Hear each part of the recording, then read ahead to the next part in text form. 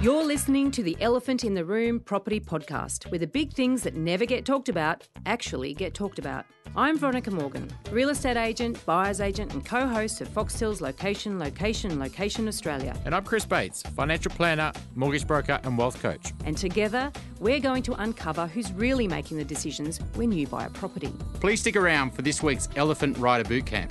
And we have a cracking Dumbo of the Week coming up.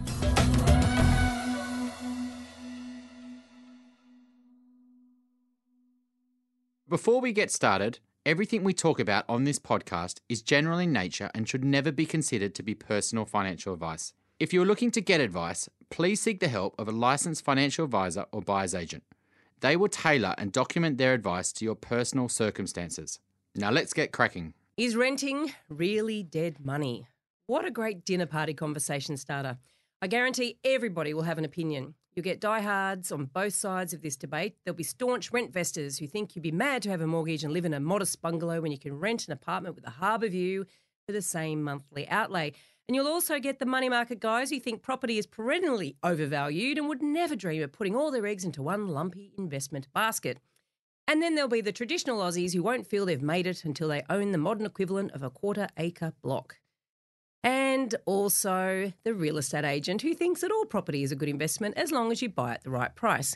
Everything goes up in the long run, right? Well, do any of these people actually know what they're talking about? Is there even one simple answer to this question? Does anybody really know that answer? Well, we think we may have found someone who does.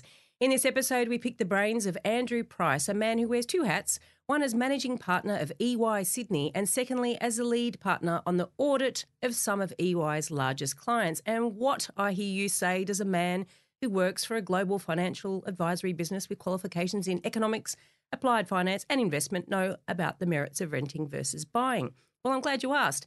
He's one of the authors of a very interesting report on this very topic, and we're about to find out some very surprising things. Thank you for joining us, Andrew. Great to be here. Thank you, Andrew. Really appreciate you giving us your time. The rent versus buy debate is something that pops up a lot in my world, and it's not as straightforward as people think. They always just assume that they should go out and buy. But what's the truth behind that story? What's some of your research suggesting? Yeah, great. That's a great question. And certainly the reason we commissioned this research at EY is that the average age of our employees is 27.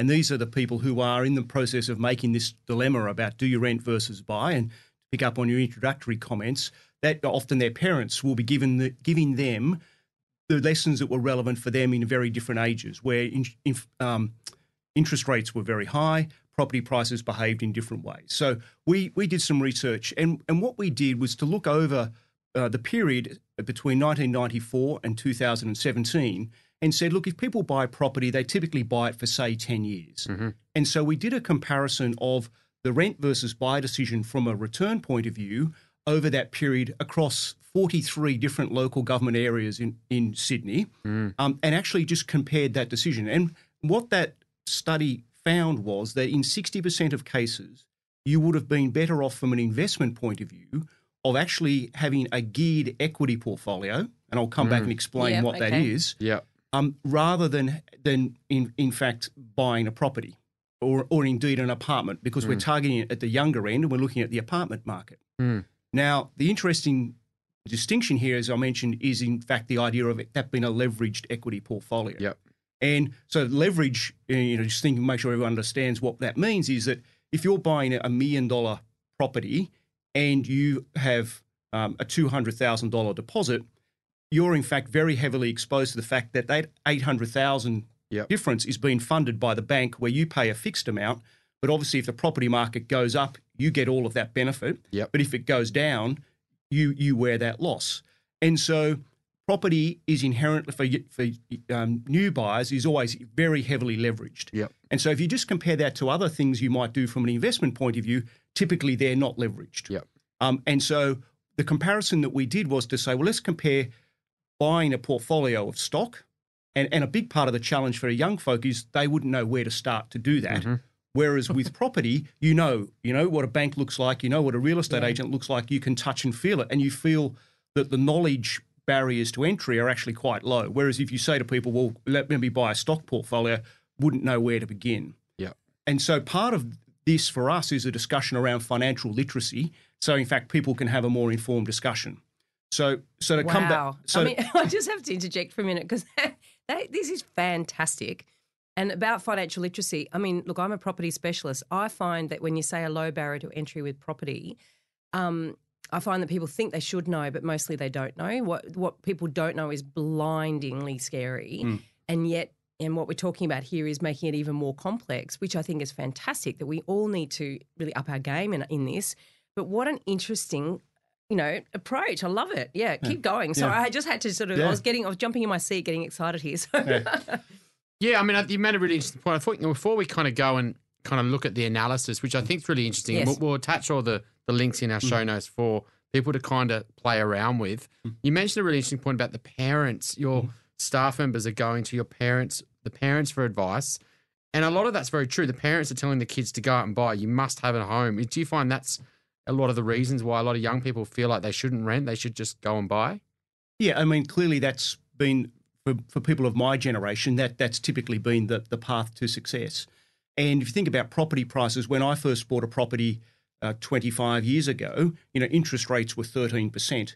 And if you do the basic financial mathematics, when interest rates go from 13% to, say, 4% now, the value of assets just increases dramatically as a result of that. And so a lot of people have had that benefit. And so if you think about what you do from why you own property, you really do it for two things. One is, is a place to live. You need to consume, housing, and you can either rent or you can buy that. Yep.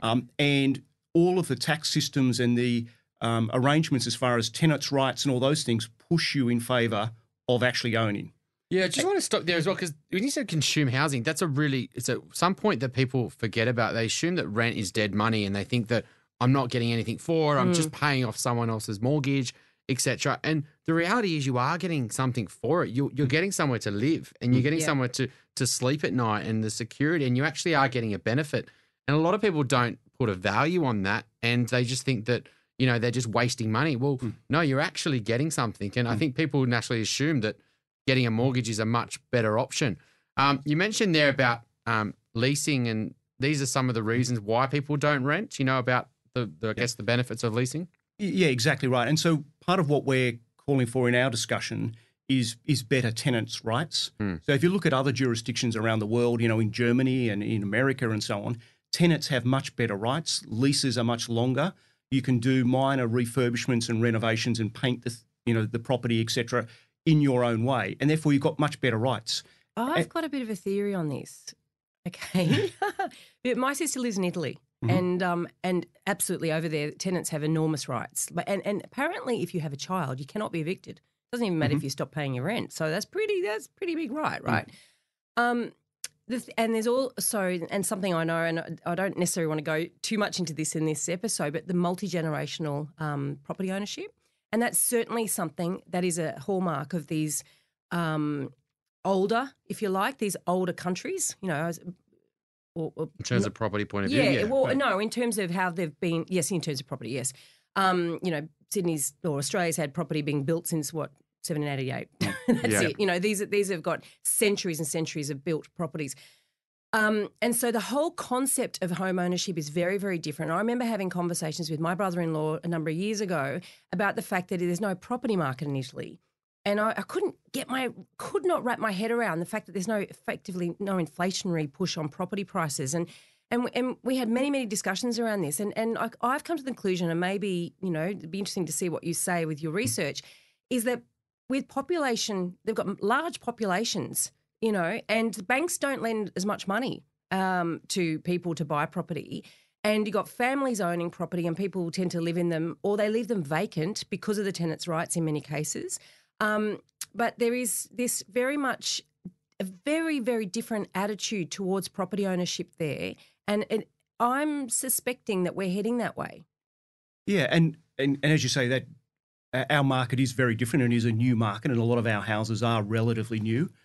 And also, what people see as a house or an apartment has changed over time. If you think about, when I grew up, it was a quarter-acre block and a relatively modest house with one bathroom, Yep. etc. Whereas now, each child thinks they need to have their own bathroom, etc. And don't worry about the backyard. Let's, in fact, let's have extra bedrooms. So I think that discussion around what is the societal expectations around it, is something that we all need to face into.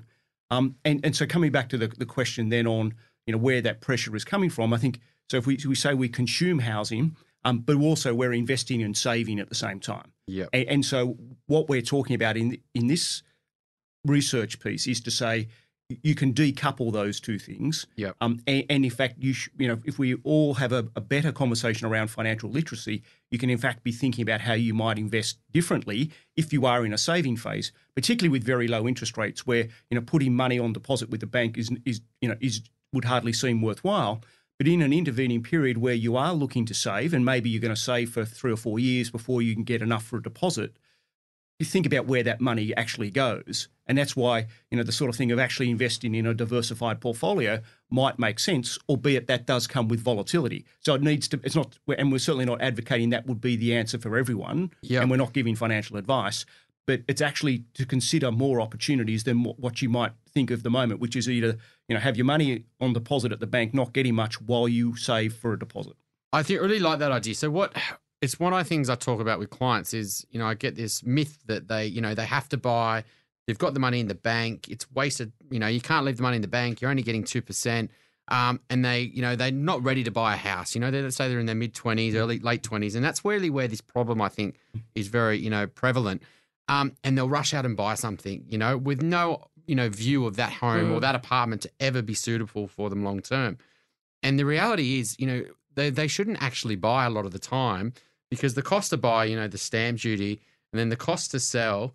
And then when you add up the additional amount they have to pay in a mortgage over renting, a lot of the time it doesn't make sense. And what you're saying is that you're decoupling, what's the actual cost to rent plus the additional amount for what a mortgage would be and all the costs, and you actually are saving that money. And people don't really put a value on what they're actually saving. They just think, I can't rent, it's wasting money. Yeah. And particularly for folk in their 20s in particular who are thinking about their career, it's still evolving and so on, having the flexibility to say, if a great opportunity came up in Melbourne to actually move there, that sort of flexibility is there. So we think that people need to think perhaps differently about the conversation, but also there's stuff that the government can do to actually put the balance back in favour of renting, because at the moment all of the tax concessions and everything else goes to buying. But if a government were to think about some changes in policy around tenants' rights, but then also stamp duty, as anyone who studies economics will tell you, a tax on transactions is a bad tax. And because it stops people doing things. And over the last 20 or 30 years, Australia has got rid of most of those transactions taxes. The big one that's still there is stamp duty. In the ACT, over the last 5 years or so, they've gone through a process of moving from stamp duty to a broad-based land tax. And we think that is good policy. And that a suggestion here in New South Wales, for example, is to allow people to, when they do buy a property, you can either elect to pay the stamp duty or you can elect to not pay stamp duty and go to a land tax system. And that property then becomes land tax based going forward. So you give people the choice, and over time, things you would expect would migrate to a system whereby it's much more land tax based rather than transactional based. And that will help in the other piece of research that we've done, which showed that on census night in 2016, there were 600,000 surplus bedrooms in Sydney because people have got no incentive either because of stamp duty or of the way the retirement system works to actually downsize. Yeah. And if you take away that disincentive, the older couple who've got a 3 or 4 bedroom house, who really only need one extra bedroom for when the grandchildren come over, will not have any disincentives to not move to a smaller place and allow another family to have that 4-bedroom house, which is just better use of our housing stock. We had a conversation on exactly this with, was it Warren Hogan? And it's very complex because the thing is that, the older couple, the downsizers moving out of their house, well, that house may not be in demand anymore because a different type of house, it might be one of those 3-bedroom bungalows with only one bathroom, for instance.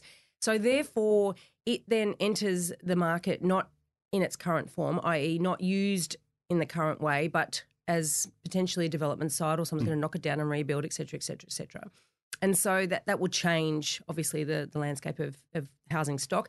But then on the flip side, what do they do with that money? And quite a lot of these downsizers are thinking, well, they might want to help their kids out. So that might actually help bring more people into the marketplace. So there's some interesting behavioural outcomes from opening up this. Has any modelling been done on that?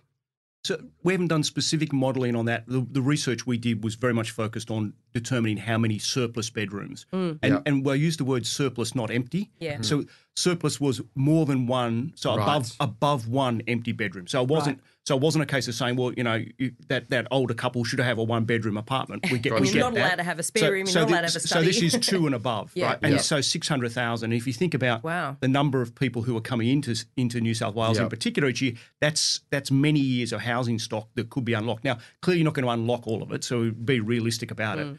But it is around getting good public policy around the way that works with the pension system. Because again, if you use that example of an older couple, they may go, well, in fact, if we release several $100,000 of equity, that actually affects the pension. Yeah. And even if we do give it to our children, that comes into the pension test as well. Yeah. So, or even if they rent out those extra rooms on Airbnb. Yes. Yeah. It's a really interesting one. I think long term it will come up in conversation. There'll be more taxes out there that pop up, and the home when you are in retirement, there's a few issues. Your house is growing tax free, and so a lot of the older generation understands that that's their biggest asset. It's where most of their wealth is, and for them to downsize into another property, even if that makes more living sense, it might not make financial sense. And a lot of older generations want to give that house to the kids, and they don't want to leave the house because they know that's their best asset that's growing tax free. And secondly, it's the pension issue.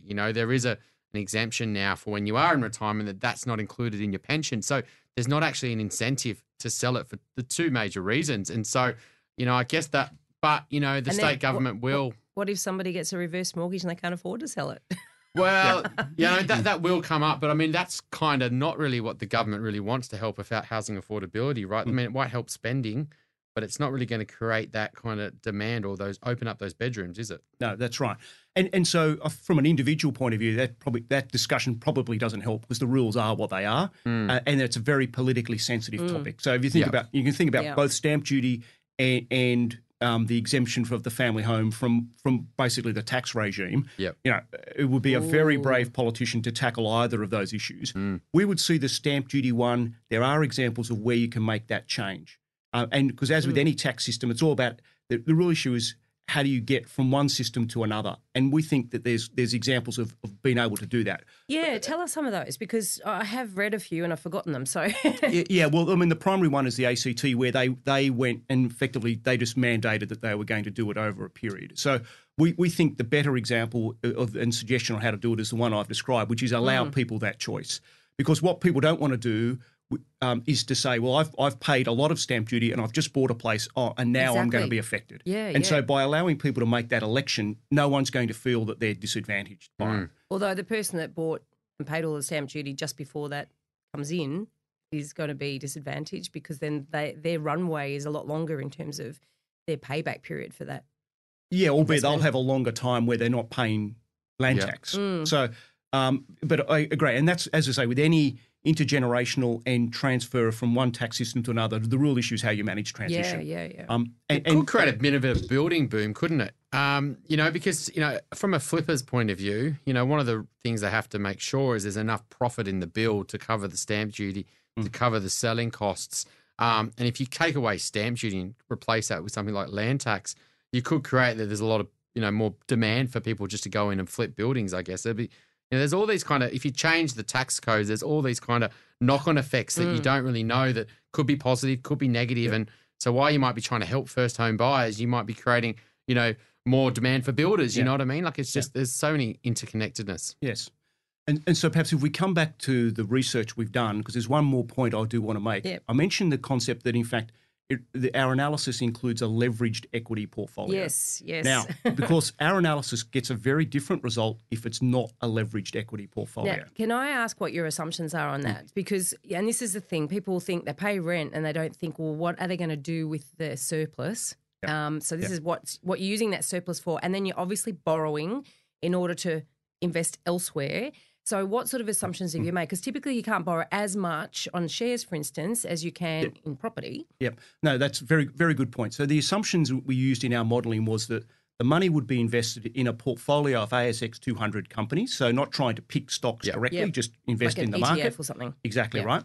And then it's leveraged to 50%. Yeah. Okay. And so when we put this research out, I did have some people ring and say, have you thought about whether there's going to be any margin calls in that time? So if you think about how that works is that equity is inherently more volatile than property in price.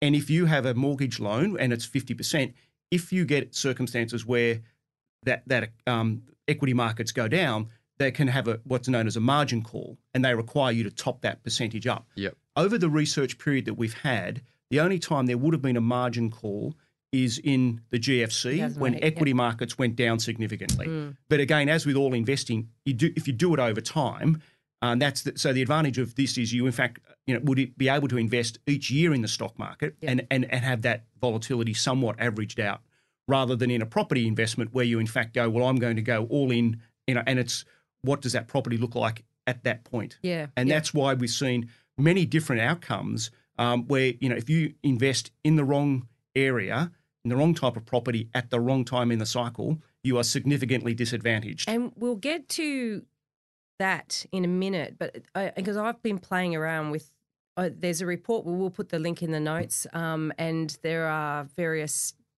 interactive bits of this report where you can plug in dates and suburbs and all the rest of it. It's very, very interesting.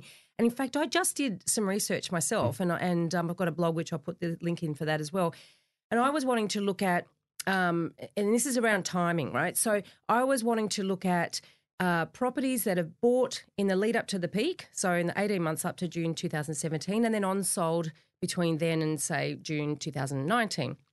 And how many of those sold at a loss versus at a gain and all the rest of it. The premise being, I knew that not everything lost money, even though Sydney averages, median price had gone down. I wanted to really just look into and dive into and understand that. I started with a hypothesis that it'd be around the property type would be the differentiator. But over that short period of time, the property type itself wasn't enough, right? What I found was the timing was really important.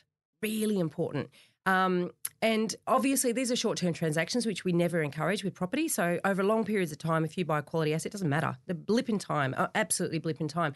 But yeah, I found it absolutely fascinating, this timing thing, because I've always said it doesn't matter when you buy a property in Sydney as long as you buy a good asset and you want to hold it for long enough. And that actually holds out.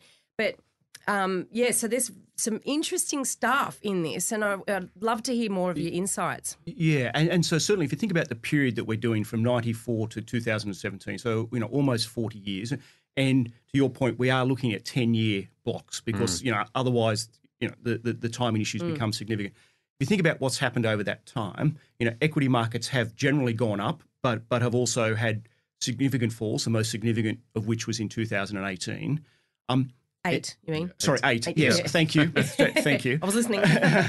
And the other thing, of course, is that property in various local government areas has been re-rated. And so if you think about, certainly in some of the inner city areas, in thinking about where we are here today in Redfern and Surrey Hills, when I went to university near here, no one would think about living here, which is a very different environment now. Yep. And also, to your earlier point, what people are looking for is also quite different. So when I was going through having young children, you would never think really of living long-term in an apartment. Yeah. And that was the societal norm. Oh, you've got children now. Okay, you might have them in an apartment for their first couple of years, but after that, whereas in other places around the world, that's not the case. And back to Italy and indeed, Europe, and indeed, increasingly in Australia, people are saying, no, we as a family are quite happy to live in an apartment. There's actually a nice park next door, et cetera, et cetera. And the whole way we live is very different. And again, if you think about how children grew up, 30 odd years ago, they would play, cricket or or netball or so on out on the streets, Yeah. etc. Now, the whole way our society lives is very different, and therefore the types of property that people are looking for. So, the whole point of that discussion is then to come back to, suburbs have been re-rated according to what people are looking for. And our research shows what I think we all intuitively know is that the property growth has been in and around the core more so than in the outer. And that does, reflect the fact that travel times, with more traffic and so on, are getting longer. So therefore, people are prepared to make that trade, saying, "I want to be closer in, and I'm happy to live in a smaller a form of accommodation for that convenience." And in terms of, there's a few things on the research that, I love the research because at least it's starting to open up the debate between not just always going and buying. Let's just consider, should we rent? Should we just rent and invest? And a lot of people in equity markets, for example, think like that, and they think they shouldn't buy. They do everything to convince themselves they shouldn't buy, and then they end up just investing, and then maybe they don't leverage it, etc. So I wonder what your research kind of found in terms of houses and units, because there are different demand and supply issues that are kind of play into those markets. Did you find that houses kind of did perform better than the apartments? Yeah. So just to be clear, our research was focused on apartments because we think that's an easier thing to do as far as, well, one, it's because you're talking about the sort of a younger first home buyer demographic, but also it's a more homogenous commodity to look at, apartment prices. Whereas what a house looks like now compared to what it looked like in 1994 is very different. And so in fact, your average, while the price has gone up, so has effectively the cost and what you actually get for that. Because typically the average house now is bigger and has more amenities within it. Yeah, and I think what you might find with that research is that it probably is a little bit different when you are buying houses over apartments, and that's a lot of that comes down to the supply that keeps getting built, and there's no more houses getting kind of built in the inner ring. And I think the inner ring versus outer ring is a big discussion. A lot of the returns, I guess, for buying house and land packages versus buying a house in the inner ring will be completely different. And someone buying a house in the inner ring is probably more likely to be better off buying than, say, renting. Whereas someone in the outer ring, it's probably better off to be renting rather than buying a lot of the time. Is that what you found in your research? Yeah, indeed. Certainly in the outer ring, that proportion of times when you are better off renting is in fact higher in the outer ring. And so clearly that reflects the fact that there has been proportionately less growth in apartment prices in that period. So I think that point is right. And so therefore, we would come back to, where you live is a lifestyle decision, but it's also, there's an investment decision there as well. And just be clear to uncouple and be really clear in your own mind why you're doing what you're doing. And this is, I love this debate, and this is why we have the elephant in the room to talk about the stuff that nobody else is talking about, but we know is there, But I think it's important to draw that distinction with apartments. It's such a shame you can't do this, and I understand why you can't do this research for houses, because basically there's no way to measure one house as it was, as you say, in 1994 and as it is today. It might have been demolished and rebuilt on the same lot of land, and it might have been completely renovated. There's so much that can be changed around houses, whereas, like you say, with apartments, it's much more contained, so therefore it's more measurable. And I think that's an important thing for listeners to think about too, that this research is about apartments, but is it somewhat skewed then? And look, I'm not in favour of the outer extremities of our cities. I'm not in favour of that. But how many apartments are really out there, and how many apartments were out there in 1984? You know what I mean? Yeah, indeed. So agree. I mean, I think that is right. That is some of the challenges of data that you do have that change in trend, and certainly because I have to say I love confirmation bias. So I just want to go straight along with it. I'm trying to contain my own elephant here. Yeah, indeed, and certainly thinking about Sydney. The way the whole transport infrastructure is working, because people talk about a 30-minute commute to work as being ideal. And at the moment, there's massive investment in infrastructure, and a lot of that is then also pointing towards Parramatta as a city hub rather than just the CBD. But a lot of that's still work in progress. So I think over time, if you do go to outer suburbs, there will be apartments, increasingly apartments around the transport hub. So if you think about the new metro and the other metros that have been developed, you will see that there will be, that sort of, housing density will be there, again, on the basis that people are saying, well, we're quite happy to live a little bit further out if it's above a train station or near a train station where there are parks and other amenities nearby, but that still means I can be a 30-minute commute into work. Yeah, I think there's a few really interesting points. I think so I do a lot with first home buyers, and a first home buyer will be very happy if they've got a 20% deposit. I think that a lot of them, whether they're getting a family guarantee or a loan from mum and dad, it's not really their money. Very few have actually saved up a full 20% plus stamp duty. And, yes, there's stamp duty exemptions depending on state you're in, etc. But, most of the time it's 10. 10 would be a really good outcome. So I think a lot of the research would probably be squiffed. If you've only got, $100,000 for $1 million property rather than 200,000, you're then going to, even if you leverage it, you'll only have 200,000 investing in the stock market rather than 400,000. And a lot of that will probably squiff the returns. But what I love about the last 2 years, unfortunately, is that it has shown that property prices go down. And, a lot of people don't really understand how risky property is because just how much you leverage it. If you're putting $100,000 in to buy $1 million property, you're 10 times leverage. And if the price of that property goes down, you're the one who loses all your money first, not the bank. And I think, that's one of the benefits of actually looking at these things, because a lot of people think, I can't lose on property. I'll sell it for at least of what I purchased it for. And it's just not the case. Yeah. And, I think, people should just start to consider, should I rent for the next 5 years and then buy my home rather than just go buy an apartment? Yeah, and I think that's a good point. And particularly at the moment with housing affordability and the proportion of people's income that needs to go into serving existing property at the current interest rates and at the current prices, that would kind of suggest that in fact, interest rates can't go really much lower, and therefore the multiplier effect of interest rate reduction on asset prices that I spoke about earlier is unlikely to be there. If interest rates go from 1 to 0.75, you're there going, that actually really is not going to move asset markets in the same way as what they've gone when they're going from 5 or 7% down to 1%. Yeah. So and look, just for those who haven't studied economics like me, and so, and that is really because you free up and put more money into the economy, more people can buy property, and the more people buy property pushes the prices up, and that's what happens when interest rates are lower, right? It just makes it more affordable initially, and then ultimately, because basically everything finds its own level, it gets to a point where it's and new the main market value, right?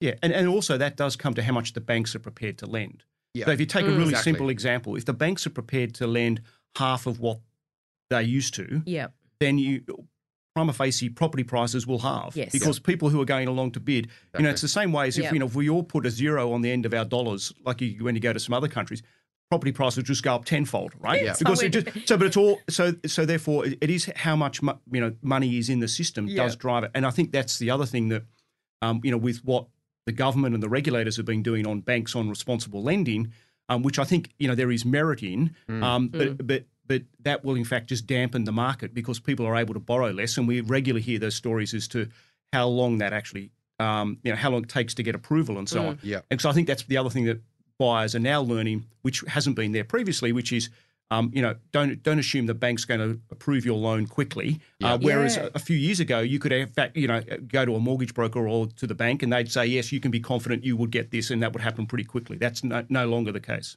I really look at it like so a lot of people think about tailwinds and headwinds, and a lot of the property market has had a lot of tailwinds, because in the 80s, for example, maybe one person in the family was working. Now, most couples are working. That was a double income. A lot of maybe one was earning good money and one wasn't. And now they're both earning double incomes and high incomes. And so that's a huge push up because the more income in a household means more money they can borrow. And we can't go to 3 people households that are working or 4, etc. So that's unlikely. We're not going to get that kind of tailwind. Interest rates going from 18%, down to 1%. Once it's down, once that's factored into the economy, we're not going to get that again, which is what you're saying. So I think a lot of people think that what's happened over the last 30 years will happen over the next 30 years. But the reality is we haven't got these, strong things pushing up the market as much, besides kind of immigration and things like that. I guess that's probably the thing for buyers to think about, is that just what's happened in the past isn't going to happen in the future, and you need to start thinking, alternatively. Yeah, look, it's interesting. I remember only a few years ago, in the middle of the boom, I get clients coming to me and they'd be saying, "Oh, the bank will lend me $3 million, but I don't want to spend that." And now you get the opposite, saying, "Oh, 3 years ago I would have been able to get $3 million. I'm now going to get 2, and I can't buy what I want."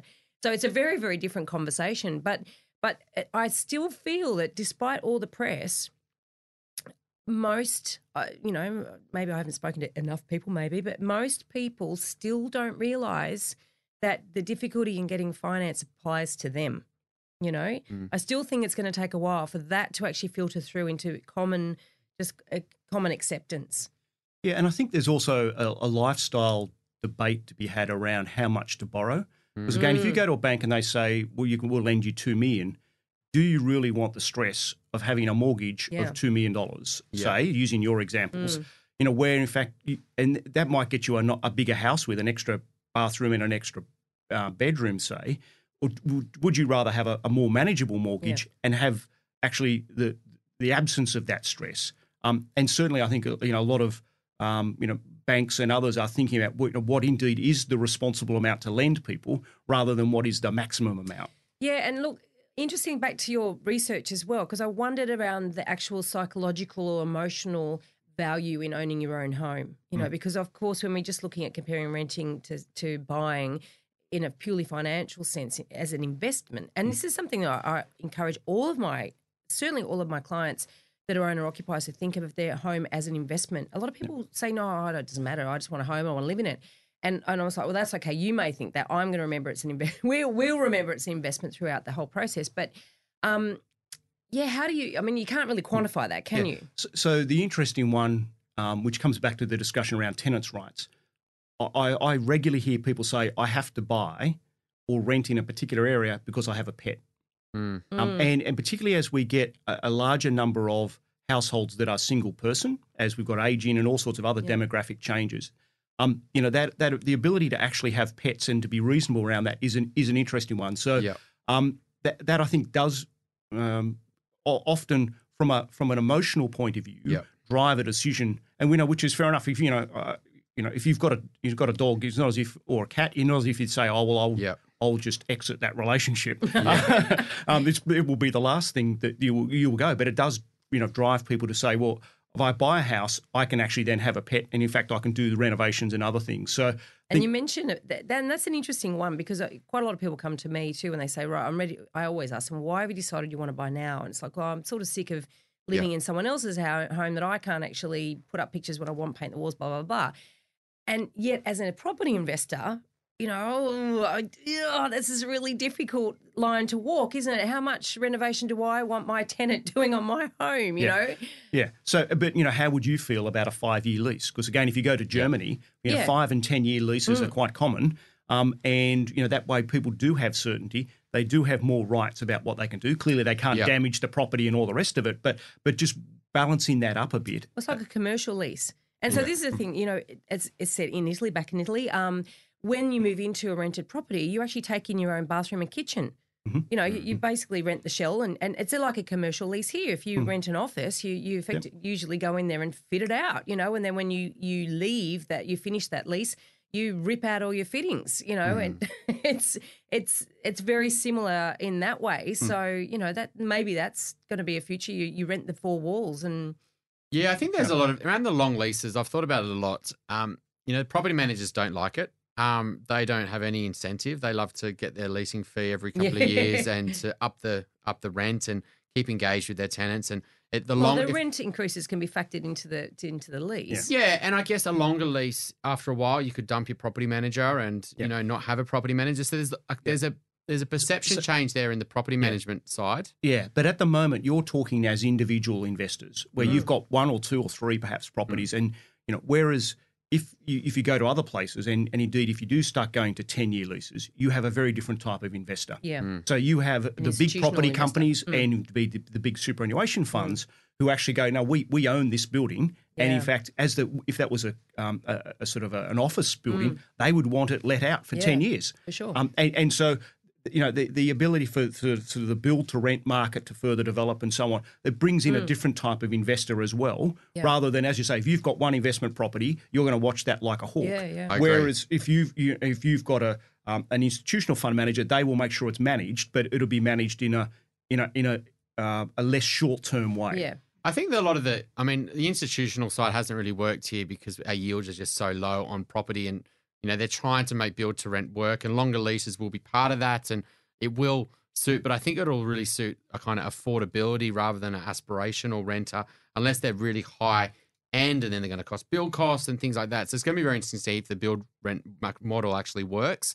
I think the other problem with longer leases is that if you do sign a lease, you can't kick your tenant out if you want to sell the property. And the reality is if you can't kick your tenant out, which, they might furnish it however they want. It's very hard to sell it with their furniture in. Sometimes you want to style it and the reality is if you're trying to sell it to a home buyer, they can't move in for say 2, 3 or 4 years. And so a lot of, investors won't want to sign a longer lease because unless they can kick the tenant out to sell it, they won't want to do it. And so that's something that would have to get managed as well. So there's all these kind of, even if they, do bring in an option for longer leases, I just don't think a lot of investors will take it, unfortunately, because of those reasons. Yeah, but again, if investors want liquidity, if you think about how you change the market, well, in fact, you just have a fund that owns the building. In fact, if you want to, and you might invest a couple of $100,000 in that fund. If you want to get out, you get out of the fund, not out of the building. A different model of so investment. it's a very, because as a country, does it make sense for all of our residential property to effectively be owned by individuals when we've actually got a lot of money? Our biggest asset is, currently the family home. Over time, that will increasingly become superannuation. And where is that going to be invested? So it's one of these things that I think we need to have a more mature discussion to actually think about what's the problem and then how might we solve it. And because, the market dynamic for property will change over time. And look, it will absolutely. And certainly I think the yields are the issue at the moment. And even with longer tenancies, I'm not sure that it's necessarily going to change. But it's a really interesting, because it's a problem that needs to be solved at some point, at least discussed. But I think the problem really is it's not so much for singles and couples, who want to rent. Yes, there is a housing like a homelessness problem that can't afford to, that's definitely, there's a growing bigger problem. I think, if you speak to most younger kind of couples, they're okay renting. It's more when they want to buy, and they're not that bothered buying when they're, single or they're in a couple. They just feel there's a pressure to buy because they're worried about the market moving on them. So it's more of a, I have to buy because I don't want to miss out. Where the real pressure is and the problem is when they start having kids and they don't want to rent, because the buildings that they have to rent are generally apartments and they can't afford houses. And a lot of the apartments that are built just don't suit families. And, they're in areas where there's lots of other renters and there's parties and there's supply. And so even if we do, create better rental options, unless they suit families, we won't really solve the problem, because that's where the real problem is when as soon as the kid comes along, people want security and they want schools and they want stability, and there's just not enough rental accommodation for that. Have you thought about, I guess, in things, I guess that conversation in terms of, building more suitable housing for families? Indeed. And I think that, again, the property developers and the councils and others are aware of that. And if you think about, the densification that's going along our major transport routes, that is very much been driven by that. So if you think about in the local area where I live, they are building multi-storey apartments, but they're also building parks. And you can only, and the local council and so on can only fund that by actually capturing some of the value that comes from rezoning the property. And that whole value capture system is something that I think as a society we need to make sure that, in fact, as a society, we're not, by rezoning and allowing densification, the society is benefiting from that rather than just the property developer. However, accepting that the property developer is taking a big risk and therefore will need to be rewarded for that. So it's just getting the balance right in that conversation. But back to the comments earlier, I think I hear you about what young families are looking for, but we would see that trend as changing in that people, might be more prepared to say, well, we'll live in an apartment because there is a park next door and there is indeed childcare potentially in the bottom of that building. And much more moving to a sharing economy where you're there going, well, in fact, if I could live in an apartment that was child-friendly, that did have childcare on the bottom of the building, did have a gym and a swimming pool, the swimming pool can be bigger than you would ever have in your own home, etc. But a lot of those at the moment are more geared for individuals and people without children. But we think that trend will change as more apartment developments become family-friendly. My friend lived in Hong Kong for 7 years. I used to go and visit every single year, and they lived in an apartment building, and it was very much like that playroom down the bottom, and There was the pool and the gym and all that sort of stuff, and it was very much like a village. And it was a classic. I mean, nobody had a matching set of wine glasses anymore because they used to just sort of rock up and take their glass of wine with them into their friend's apartment. It was a really nice, it was like a grown-up Melrose Place, grown-up Melrose Place with kids vertically. And I think that can be a really wonderful community. And certainly when she came back to Australia, she said she felt very isolated in her house, So there's lots of merits for that if it's well designed. I think the big problem is that there's only some developers that are catching on and actually designing that type of property. And up until very recently, there's been far too much focus on basically building investor stock rather than that. Yep. So it's going to be interesting to see what happens in that space. But fast forward a few years, when you're retiring, I mean, so this idea about it's not always better to buy over rent, and then looking at all these alternatives to make renting more palatable, more desirable, all that sort of stuff. But what about entering into retirement without owning your own home? I mean, it's still pretty, there's a lot of research around the disadvantage, or people are disadvantaged, significantly disadvantaged if they don't have their own home hitting retirement. Yeah, absolutely, and that clearly is a policy issue. And we know that the people who are often affected by that are, in fact, older women, and who for whatever reasons aren't in that position. And that's where also, older women also tend to have much lower superannuation balances. Yeah. And so that's one where, if you think about, to date, our sort of the safety net has been our pension system. Yeah. And being able to build into the pension system, pretty horrible state. Yeah, no, indeed. And so that's again one where having certainty is very important to people. Yeah. And I think we're going to see over time on the superannuation side of things, people are going to be going, well, in fact, I now need to live off that. Yep. And they're going to potentially invest it in different ways. So perhaps more in annuities and lower volatility type things, because people are saying, well, I can't afford to lose 20% of my income, and so on. So I think that is another example of where people do need certainty at that point, because the young folk have actually got enough time to be able to ride out market bumps, whereas if you're in retirement, then you don't have that flexibility. And that's the perfect customer for a build-to-rent model, right? The building is tailored for older generation, and they want to lease for 5, 10, 15 years, because they don't want to have they haven't got the income to kind of rents to go up too much, so you can have fixed rental increases. So I think that's a brilliant spot where, that generation are competing with first home buyers and investors, and, they're trying to get somewhere to rent, and the rents are going up, but they haven't got income, so they can't keep on paying higher rents. And so that's a big part of the problem. And homelessness is, very prevalent at that age. Yes, indeed. And again, that's obviously, the state and federal governments will need to do more to help in that regard. And again, they are doing that, and particularly having more affordable housing closer in. Because it's easy to say, well, there's somewhere in the outskirts you can have affordable housing.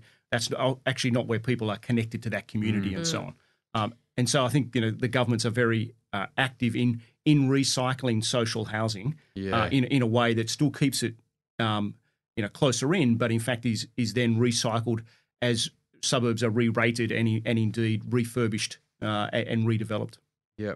And I guess the final thing on the research, I kind of want to, when people are looking at it is the problem with the equity investing. I've had this problem for quite a few years where clients will come to me and I'm like, I don't think you should buy because you haven't got enough from a deposit point of view. You're going to buy something that you're not going to grow into. And I can kind of already foresee that in 3 years' time, you might be single now, you're going to meet someone, and then you're going to want to not live in that apartment. And so you bought an investment, and that investment you're going to have to sell because that's all the money you've got. Yep. And so I can kind of foresee this problem that they don't foresee. They just feel like they've got to buy, back to your point around parents.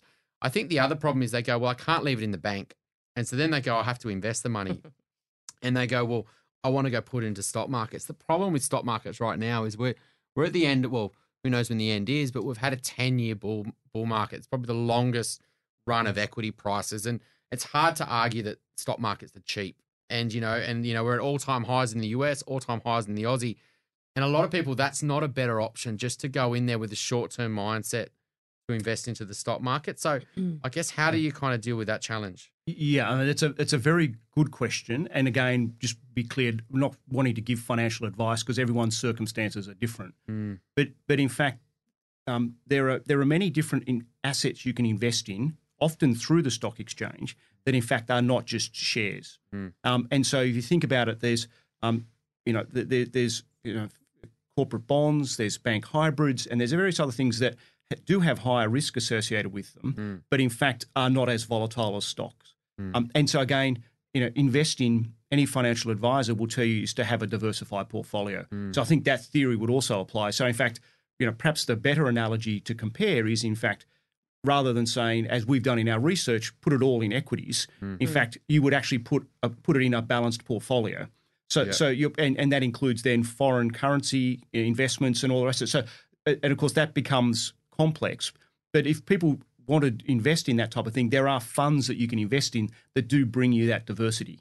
But your point is well made. The people we're talking about don't want to run the risk of having what happened in 2008, where you lose 50%. Yeah. Particularly if it's leveraged, because in fact you will lose more. Yeah, and look, it is interesting. Back in episode 69, we interviewed Scott Phillips from Motley Fool, and we talked all about that. So, listeners, if this is of interest to you, go back to that episode. I think the thing too is around this belief that you can't lose in property, and there's this idea that you can still see it, even if it's lost value. You can still see it, as opposed to people getting wiped out of the share market in 2008. But it's a bit of a false belief as well, in the sense that, and one of the other things I keep banging on about is CoreLogic's quarterly pain and gain report, which I love, one of my favourite reports. And we interviewed Cameron Kusher as well, so a couple of episodes back. And that is just a constant reminder that property doesn't always go up in value. And, and I think bringing back to some of the research that or some of the outcome of your research was showing that location is really important. Number one, we always talk about that, but timing and over what periods of time is very interesting, I have to say, because I think you have to layer into that. Obviously, as an investor, that's critical, but the problem is you don't know any of that until in the rear vision mirror, do you? So therefore, I think it's not part of this, well, it hasn't been part of this conversation too much, but I'm not sure if you looked into this in the research, but the type of asset, because there's apartments and there's apartments, so I would hazard that some apartments are crap. Well, I know a lot of apartments are crap, and some are amazing investments. So, and clearly by using average data for local government areas, we don't pick up on that. So we're just saying on average. But your point is well made. But we are looking at the aggregate data and looking at that trend over time. Yeah, but I think it's a foundation to look at those foundations and say, well, these are the general principles, overarching principles. Now, really diving in and understanding better what is happening in the market at the time. I think the first home buyers that. And it's the height of the boom was, really where we're starting to see all the problems now, because it's 3 years and a lot of them went and bought off the plan apartments. There's one at the moment I'm dealing with is, client bought a unit in Marrickville, at the height of the boom. It's settling right now. He paid $670.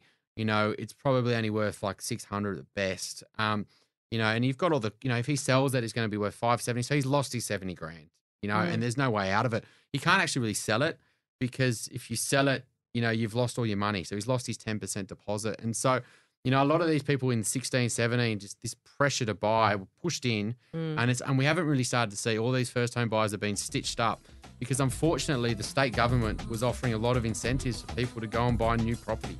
And, they're not really kind of, taking ownership here. They've just pushed people into poor assets, and now it's kind of unwinding.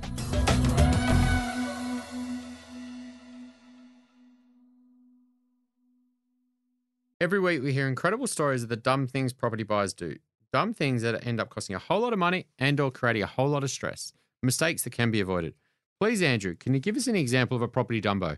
We can all learn what not to do from these stories. Look, I think the biggest mistake I've seen people make is to borrow too much money. And therefore they just in the ambition to have a nice place, actually really ruin their lifestyle because they don't have that flexibility, and they have the stress associated with it. So it's a very general one, but that will be the dumbo for me. Yeah, and they just it's that drive to own, and then what?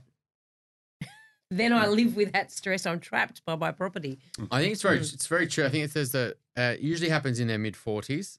It's the peak of their earning cycle sometimes, and that's when they'll kind of go on. They can borrow the most.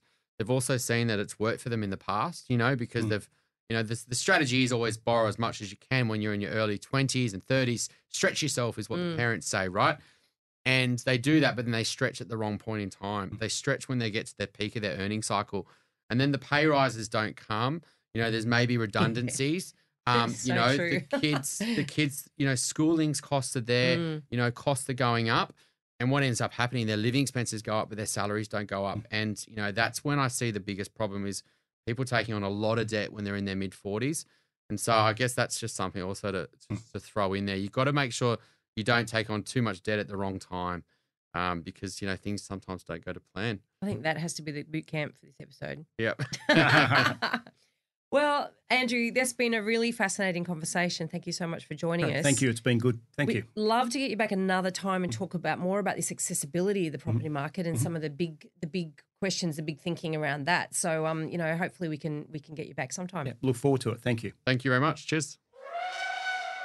We want to make you a better elephant rider, and this week's elephant rider training is...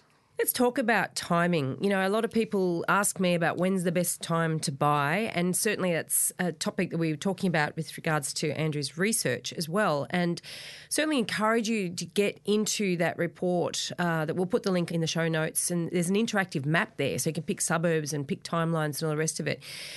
So that's interesting, but it's also a little bit dangerous because the thing is, and Andrew was talking about this research had done over 10-year periods, and there are times when it would be better to rent than buy. But if you have decided that you are going to buy your own home, so the decision has been made, then you can't be focused on trying to get the timing right. It's a real danger, right? But I'll caveat that by winding back and saying, as long as you have decided that you want your own home, okay? So if you're looking at it as an investment decision, i.e., should I invest in property or should I invest in shares or whatever? Well, that's a different conversation to be had.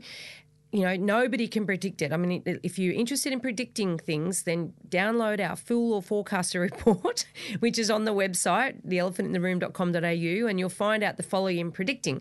So you can only know in retrospect whether you got the timing right or not. So that's why the asset selection is so important. But I wind it back to, if you have decided to buy a home, then what you need to do is work out what you want to buy, where you want to buy, and all that sort of stuff. You need to start looking, and when you find the right property, you need to buy it. You need to not be focusing on timing the market, because you will tie yourself up in knots and you won't get it right anyway, because nobody absolutely gets it right at the outset. It's only in retrospect when they know whether they actually did or didn't. Please join us next week for an episode with a difference. We're talking to Kat Burgess. Kat's a specialist in marketing residential property developments, and you know how Chris and we're a little bit biased against buying brand new property. So you are going to have to tune in if you want to find out whether we get into a bit of argy-bargy on this one, or maybe we actually learn a thing or two. Don't forget we're on all the social channels. We're on Facebook, we're on LinkedIn, we're on Twitter. Or you can connect with us on theelephantintheroom.com.au. The links are all there for you. Please connect and send us a message. We'd love to hear from you. The Elephant in the Room Property Podcast is recorded at the Sydney Sound Brewery. This week's podcast was recorded by John Resk, editorial by Gordy Fletcher. Until next week, don't be a Dumbo.